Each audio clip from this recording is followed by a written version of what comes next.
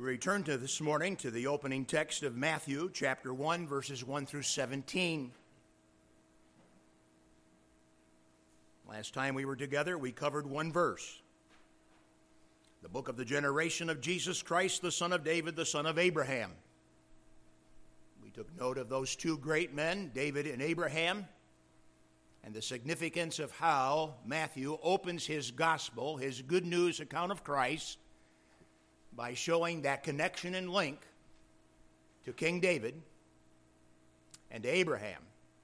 Of course, in history, Abraham comes far before King David, but David is mentioned first in this genealogy because the point of Matthew is to present Jesus Christ as the King, or the Christ, the Messiah of the Jewish people. Verse 2, Abraham begot Isaac, Isaac begot Jacob, Jacob begot Judas and his brethren. And Judas begat Phares and Zerah of Thamar. And Phares begat Esrom, and Esrom begat Aram, and Aram begat Abinadab, and Abinadab begat Neason, and Neason begat Salmon. And Salmon begat Boaz of Rachab, or Rahab if you prefer. And Boaz begat Obed of Ruth, and Obed begat Jesse, and Jesse begat David the king. And David the king begat Solomon of her that had been the wife of Urias. And Solomon begat Rehoboam, and Rehoboam begat Abiah, and Abiah begat Asa, and Asa begat Josaphat, and Josaphat begat Joram, and Joram begat Azias, and Azias begat Joatham, and Joatham begat Achaz, and Achaz begat Ezekias, and Ezekias begat Manasseh, and Manasseh begat Ammon, and Ammon begat Josias. And Josias begat Jeconias and his brethren, about the time that they were carried away to Babylon. We call that the exile. And after they were brought to Babylon, Jeconias begat Salathiel, and Salathiel begat Zerubbabel, and Zerubbabel begat Abiud, and Abiud begat Eliakim, and Eliakim begat Azor, and Azor begat Zadok, and Zadok begat Achim, and Achim begat Elihud, and Elihud begat Eleazar, and Eleazar begat Mattan, and Mattan begat Jacob, and Jacob begat Joseph, the husband of Mary, Mary of whom was born Jesus, who is called, asserted to be, Christos, Messiah, Jewish king. So all the generations from Abraham to David are 14 generations, and from David until the carrying away into Babylon are 14 generations, and from the carrying away into Babylon unto Christ are 14 generations. Father, we're thankful to return to this text. It's a hard text to read. It makes us long for people with simple names that would be easier to digest in a hurry. But nonetheless, we pray that as we labor over the text, knowing that the Spirit of God gave it for our benefit, that you would open our eyes to it and see something of the genius of heaven that flows through Matthew's pen, first to the Jewish people and then to us all, in the presentation of the Lord Jesus Christ. Lord, it is a marvel, it is an amazing thing that here in this place, some 2,000 years after the fact of his first Advent living, that we meet together in the name of Jesus, the Messiah, King of the Jews, our glorious Savior. Help us today as Christians to be of the thinking variety, and to begin to see and glean from this text those things that would be most helpful to us unto the stabilization of our faith, the strengthening of our souls, the equipping of our lives for every good work. We thank you for every person that is here. We ask your blessing upon us this morning in his study, and for that we will praise you in Jesus' name and for his blessed sake. Amen. The man's resume conveniently left out the fact that he was a convicted felon. Had the employer known that the man had served time for grand larceny, the employer might not have hired the guy to keep the books of his business. The guy actually turned out to be a capable and honest dealing bookkeeper. But still, we would say that the employer had a right to know the truth before laying his books in the hands of a convicted felon. We all understand it. When somebody pads or edits their resume or their story of genealogy in a favorable way so as to secure desirable results. I grew up with a story that Teal was connected to Tell and a guy named William who was an excellent shot. That said, I would not recommend you allowing this pastor to shoot an apple off your head. I don't think that story's true, but it sure was neat to hear my grandfather tell it. That kind of padding, that kind of tweaking, that kind of resume building, that kind of genealogy projection, it isn't right. But it is understandable. Of course, today it is also highly unlikely, I should say it is highly likely, that it would backfire. Because of the internet, it provides information about people and exposes them oftentimes wart and all. Of course, then you have to think about whether what's out there is actually true, because there's an awful lot of error all around. As the chief human resource officer and manager over a multi-state business, my son has access to all kinds of court documents and privately held information as a safeguard to wise hiring. And in this particular day, with what we see, generally speaking, in society, we can all appreciate why you'd want to be wise in hiring. Unlike the natural propensity to hide things that could be taken in a disfavorable way, Matthew's presentation of genealogy, leading us to the truth of Jesus as the Christ, emphasizes things some Jewish people of the first century would have viewed very, very negatively. It is quite clear upon study that Matthew's genealogical presentation here is carefully edited. But it's not carefully edited in the way we might suspect, so as to pad or embellish or somehow to cast in a favorable light necessarily. The editing brings to us two oddities right to the surface. Once you remember that this is the genealogical presentation of king to king to king to king to king, leading up to the presentation of King Jesus by way of royal lineage.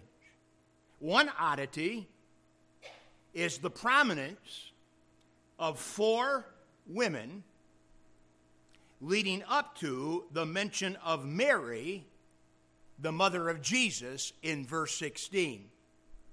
Verse 16 is one of the most theologically nuanced verses in all the Bible because of what it says and because of what it doesn't say.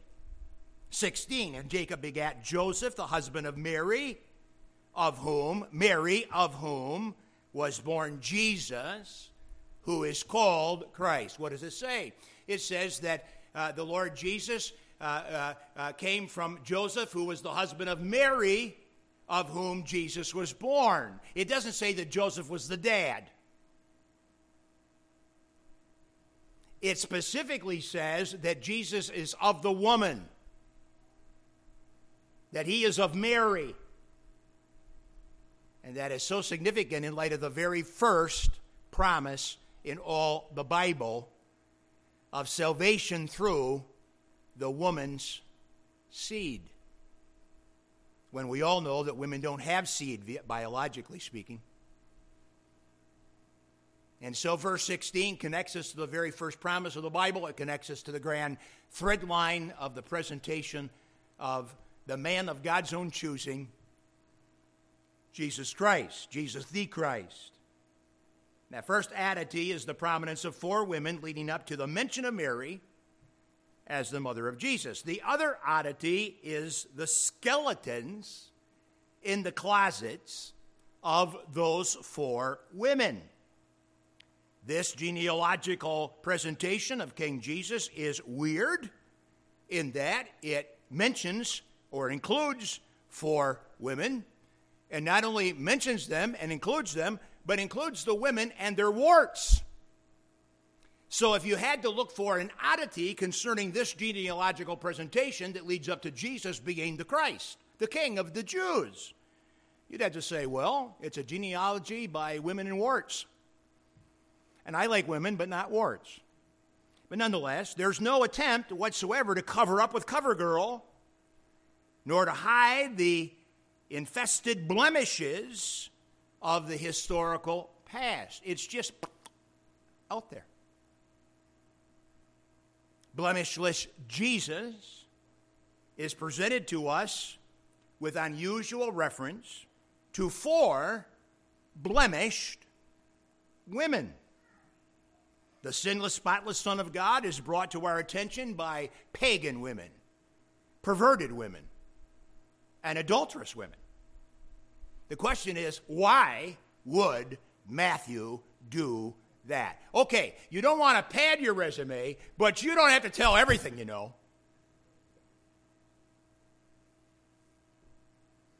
Why would Matthew do genealogy this way? 2 reasons. Number 1, the Holy Spirit drove Matthew's pen to do so this way.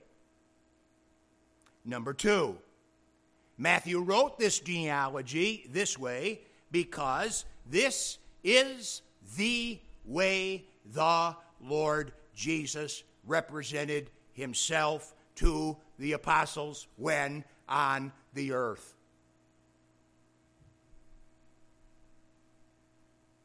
The Lord is to be known as the friend of sinners. And there's all kinds of them, even in his genealogy. Matthew's edited way of presenting the lineage of the Lord Jesus with women and warts helps us to tell the whole truth of the Jewish Messiah. We get to tell the whole truth of the Jewish Messiah in part because of these women and all their warts.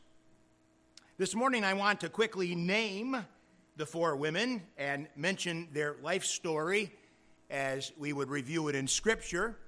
And then we'll press the matter in application with 2 blessed results of genealogy done this way. Genealogy done this way is not the way that a lot of people would have done it, but it is the way the Spirit of God wanted it done, and it is the way the Son of God wanted it done, to the glory of the Father of God, our God, the one God of heaven and earth.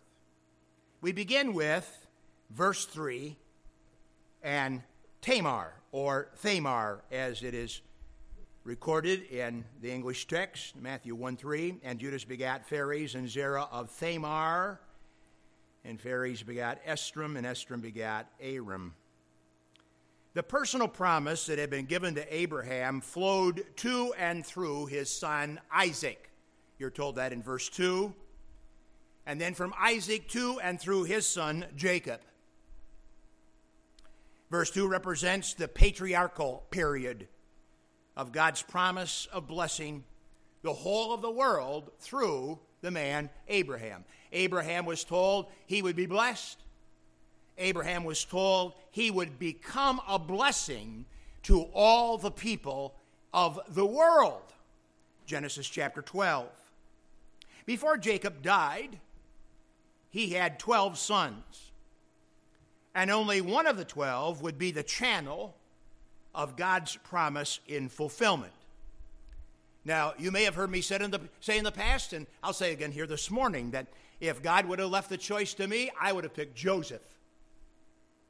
That pure, handsome young man who rose out of the prison in Egypt to become ruler, faithful to God in every way, a man whose life designation in the Scripture is the hand of the Lord was upon him, the hand of the Lord was upon him, the hand of the Lord was upon him, the hand of the Lord was upon him. Boy, that's the kind of guy I'd want to pick to be in the lineage of Messiah, the Christ the King. I'd pick Joseph, having reputation of moral purity and the demonstration of leadership capability. I'd have gone for Joseph. But God chose Judah, a man of questionable morality, a man of questionable fidelity. It is the tribe of Judah that will bear the scepter or the kingly rule in Israel by and by. Adding insult to this seemingly injurious history in the lineage of Jesus is the fact that Tamar was indeed Judah's daughter-in-law and a Canaanite at that. Yet her twin sons born to her, named Phares and Zerah, Perez, as he's called in the Old Testament text, and Zerah, were actually fathered by Judah. And the question is, how did that happen? And the answer of it is, do you really want to know?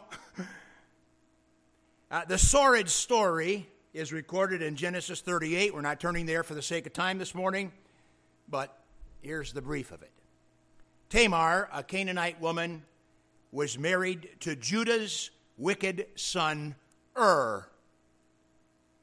Ur was a wicked son of Judah.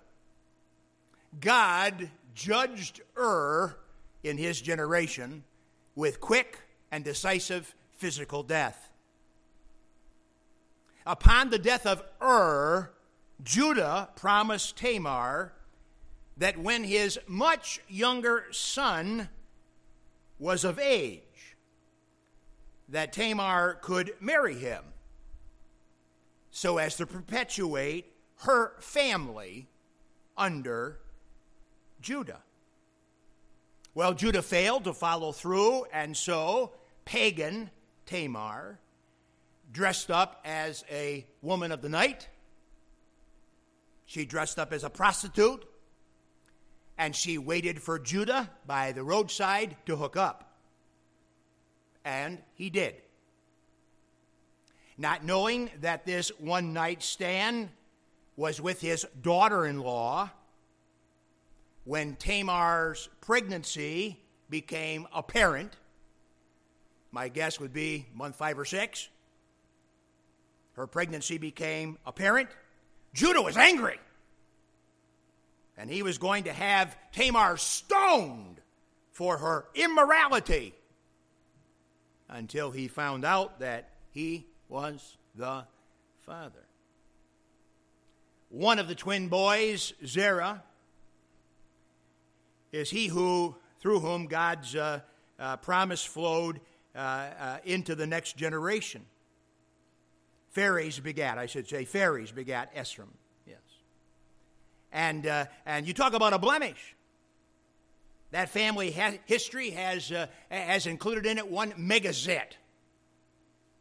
And it has to do with this unbelievable story. You see, what happens in the Bible is that when you study the Bible from a standpoint of thread lines, you know that God's promise to Adam flowed, as it were, to and through his son Abel, and then Seth, and then Noah, and then ultimately out of Noah, it landed in the aspect of Noah's son Shem, and then to Abraham, and then to Judah. And it's real easy to start talking about these names, tripping these names off your lip, and treating these guys like they're Bible heroes,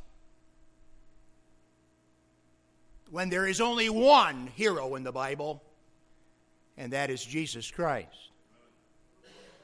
Judah, he did a few things right, but he did an awful lot of things wrong. And while I can understand Judah, and you can understand Judah, by no means does he bring to us the warm fuzzies that Joseph would have brought. Why, if God would have chose Joseph, we could have been warm fuzzy on Sunday morning all the days of our earthly life. But God did not bring us a warm fuzzy story, because what's wrong with us will not be cured by warm fuzz. It will require the cross of Christ, the crucifixion for our sins. The story's not pretty. The story's ugly. And so is my soul and your soul apart from God. The Bible's not a book that tells us some fairy tale. It tells us the truth. Tamar, as she's called in verse 3, is a blemished woman used to bring the unblemished Jesus to the world. Think of that. Number 2, Rahab. Verse 5. And Solomon begat Boaz of Rachab, or Rahab, if you will.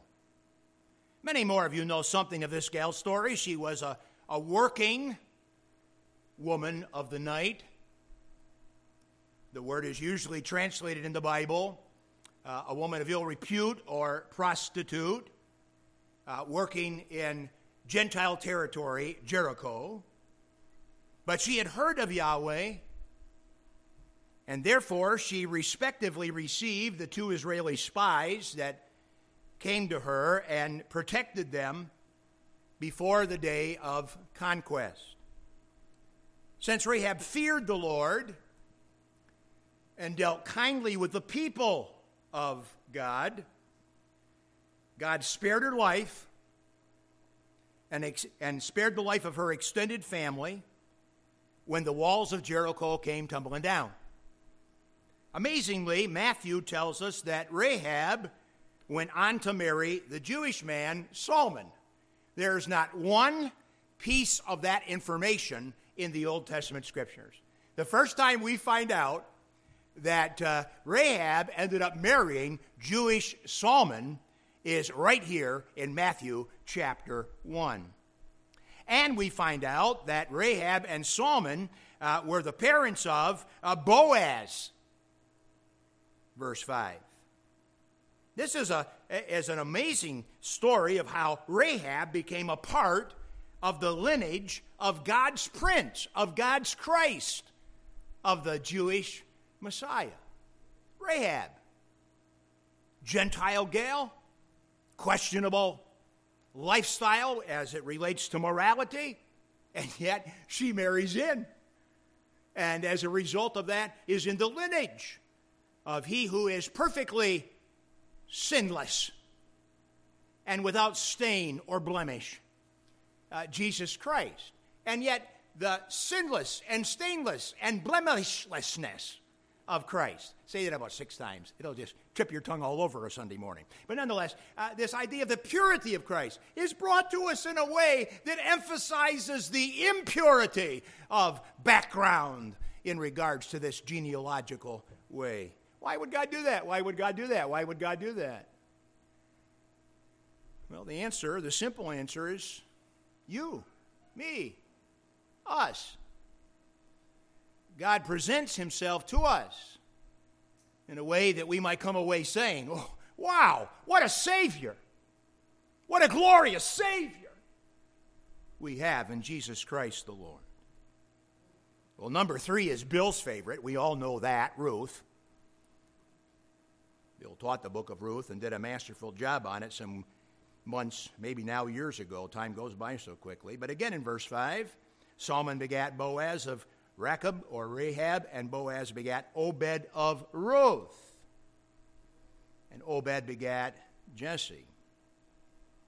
The Bible book that bears her name tells us of that Moabite gal that loved God and followed her mother-in-law back to Israel after the death of her husband Mahlon. Ruth like Tamar and Rahab, was not Jewish. Yet she is unlike Tamar and Rahab in that, as far as we know, she was morally pure. Such purity was very rare in Moab. The Moabites were a people whose origin goes back to the incestuous relationship of Lot, the relative with Abraham. That story is one of illicit drugs and sex. However, Ruth in Israel, faithful to her Jewish mother-in-law, catches the eye of a Jewish man, Boaz, who is qualified under the law to act as her kinsman redeemer. Their blessed union together in marriage produces Obed, the grandfather of King David. Now, I would remind you that in the spring of this year, we saw how that Job, early on in the biblical record, spoke of the ultimate kinsman redeemer. And yet the whole truth of kinsman redeemer cannot be separated from the moment in biblical history in which it was forever defined. And that would be in the moment that Boaz and Ruth came together in marriage. And Boaz provided for Ruth that which you and I have provided us in Jesus Christ. You cannot ultimately speak of Christ, the kinsman redeemer, the redeemer of his kinsfolk, which kin many of us know ourselves to be. You can't talk about that without referencing the book of Ruth and the story of Ruth and Boaz. What a blessed thing that God has done in weaving together the genealogy of Messiah so that we could see him in all of his glory, in all of his purity, in all of his majesty, and yet coming out of a trek of humanity that is just sin upon sin upon sin and upon sin, except for the grace of God. Aren't you glad that we get to preach, we get to teach, we get to learn about what is possible for us because of the grace of God that is all wrapped up in the person of Jesus Christ. Well, then woman number 4, verse 6, Jesse, Obed begat Jesse, Jesse begat David the king, and David the king begat Solomon of her that had been the wife of Urias. Verse 6 doesn't name her, but the description leaves no doubt, Bathsheba. She was one of David's many wives. Most of the time when we talk about David, we talk about David. David, David, David. Oh, David, beloved David. And we certainly can talk about him that way, legitimately. But I mean, he was a sinful king, a sinful man, using the authority and the position that God gave him to serve himself. We certainly wouldn't stand up in this pulpit and talk about the perfections of David, although he's known in the Bible as a man who had a heart for God, and the reason the Bible says that is because he did repent. He did confess his sin. He was honest about his sin before God. But we don't cherish David because he was such a perfect guy. We cherish David because he points us to the one who is perfect, Jesus Christ. Well, David had many wives. Bathsheba became such only after an adulterous affair, which led to the murder of her husband Uriah at the hands of King David. The child born from their adulterous affair died. Remember that? But afterward, Bathsheba gave birth to Solomon, the son of David, who took the throne after David's death. And that did not happen easily, by the way. I mean, there was competing sons for that spot, as you might think. But nonetheless, Solomon, the son of David, took the throne after David's death. And as a result of that, Jesus has a clear legal connection to the promises of Abraham to be a blesser of the whole world, and the promises to King David of a son to ever set on the throne of the Jewish throne, and do so in a stunning way. You think about Tamar, you think about Rahab, you think about Ruth, you think about Bathsheba, all being used by the Spirit of God to bring us to Mary, the mother of Jesus, who is called the Christ. And you have to say, that's pretty stunning. And I don't know about you, but it's hard to be bored.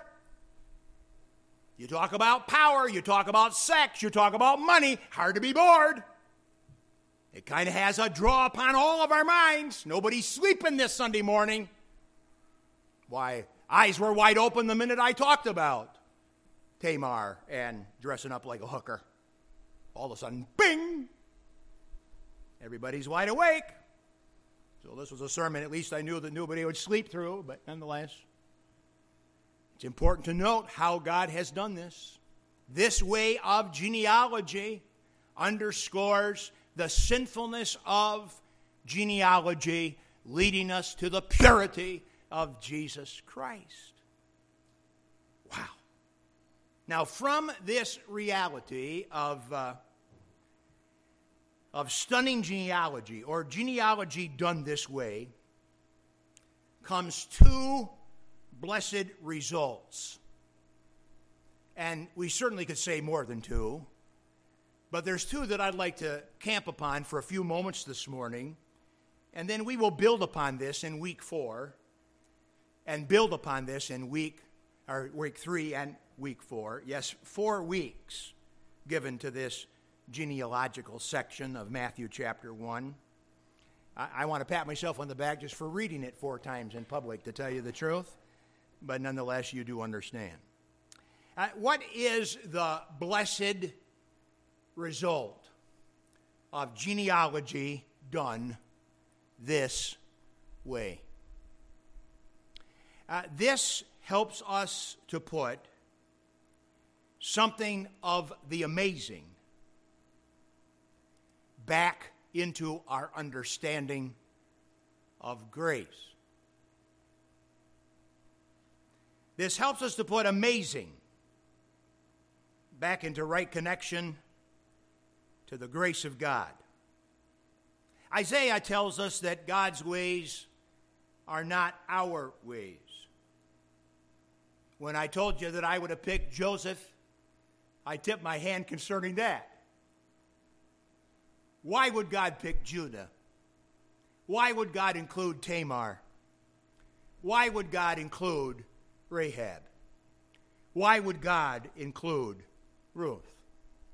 Why would God include Bathsheba? Leading us to Mary, the mother of Jesus, who is called the Christ. Well, I would just remind you that God often picked the small, the clearly sinful, and the most undeserving to keep his first and foremost promise made to man.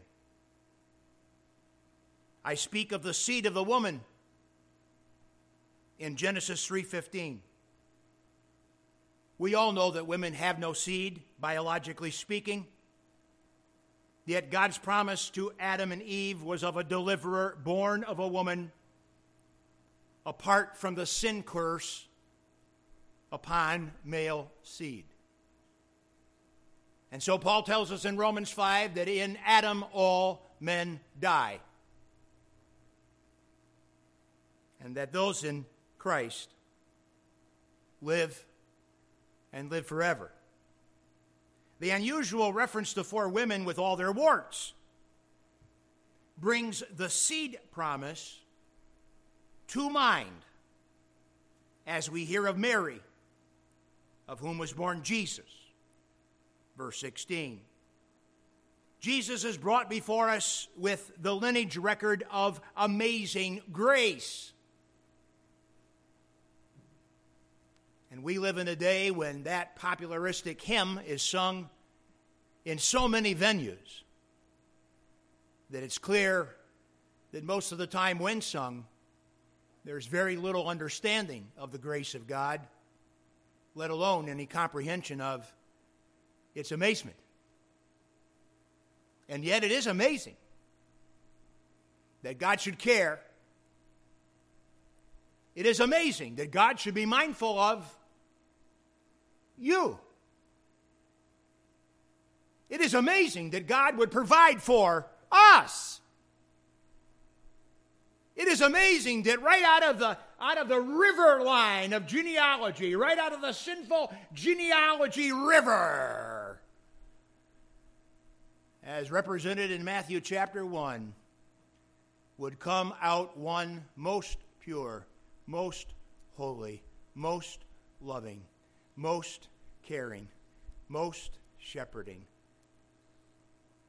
most believable. Jesus, called the Christ.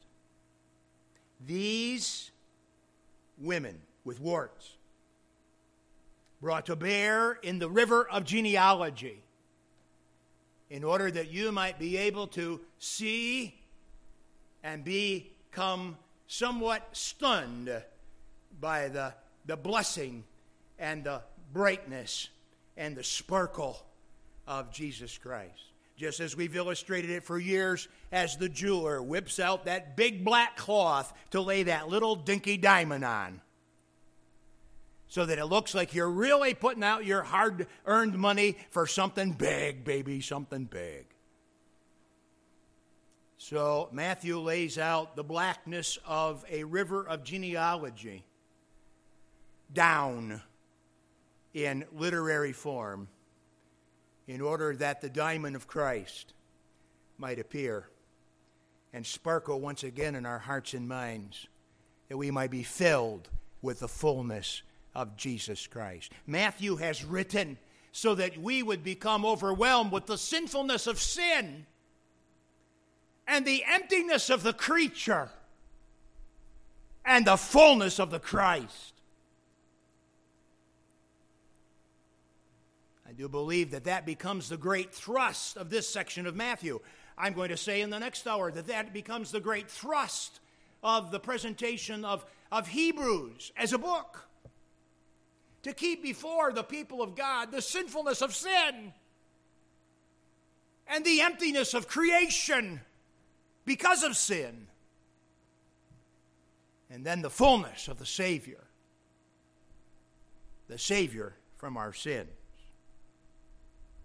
The first blessed result of genealogy done this way is to put something of the amazing back into our understanding relative to the grace of God. And then secondly, non-Jewish people, like most of us are, can see as a result of genealogy done this way that God has always planned, quote, that Gentiles might glorify God for his mercy, end quote, Romans 15:9. It is simply wonderful to be included. I recall as a young boy wishing that I had been born Jewish after hearing my pastor preach on the speciality of God's chosen people. But thank God in Jesus Christ, I know myself to be chosen of God before the foundation of the world. Who knew the potential joys and blessings that could come from women with warts? Oftentimes outside the camp, outside the Jewish family, and yet included. Who knew? Well, the Lord knew. And the way in which genealogy is done by Matthew in Matthew chapter 1 is the way in which the Spirit of God drove him to write it down. And it is the way in which Matthew himself, with his own human ears, had heard the Lord Jesus represent himself. Jesus presents to us his resume, not in a way to distance himself from sin or sinners, but in such a way to convince us that he is indeed the sinner's greatest friend. The Lord Jesus has made sure that Matthew told us of genealogy done this way. Father, thank you this morning for a glorious opportunity to think about Christ and the way in which he is presented to us in the Scriptures. And may our hearts and minds leap to understand and embrace, and ultimately our hearts to be filled with gratitude and receptivity concerning Jesus, who indeed is the Christ, God the Son, the Savior of the world. Thank you that by believing on his holy and blessed name, we can have life, and that eternal. Thank you for those that have expressed their faith in Jesus Christ this morning, and join us in this hour to lift heart in worship and gratitude towards thee. And Lord, this morning, please work in the dear heart of that man or that woman that knows not Christ, that today might be their day of salvation by the Lord Jesus Christ. We pray these things in Jesus' name and for his blessed sake. Amen.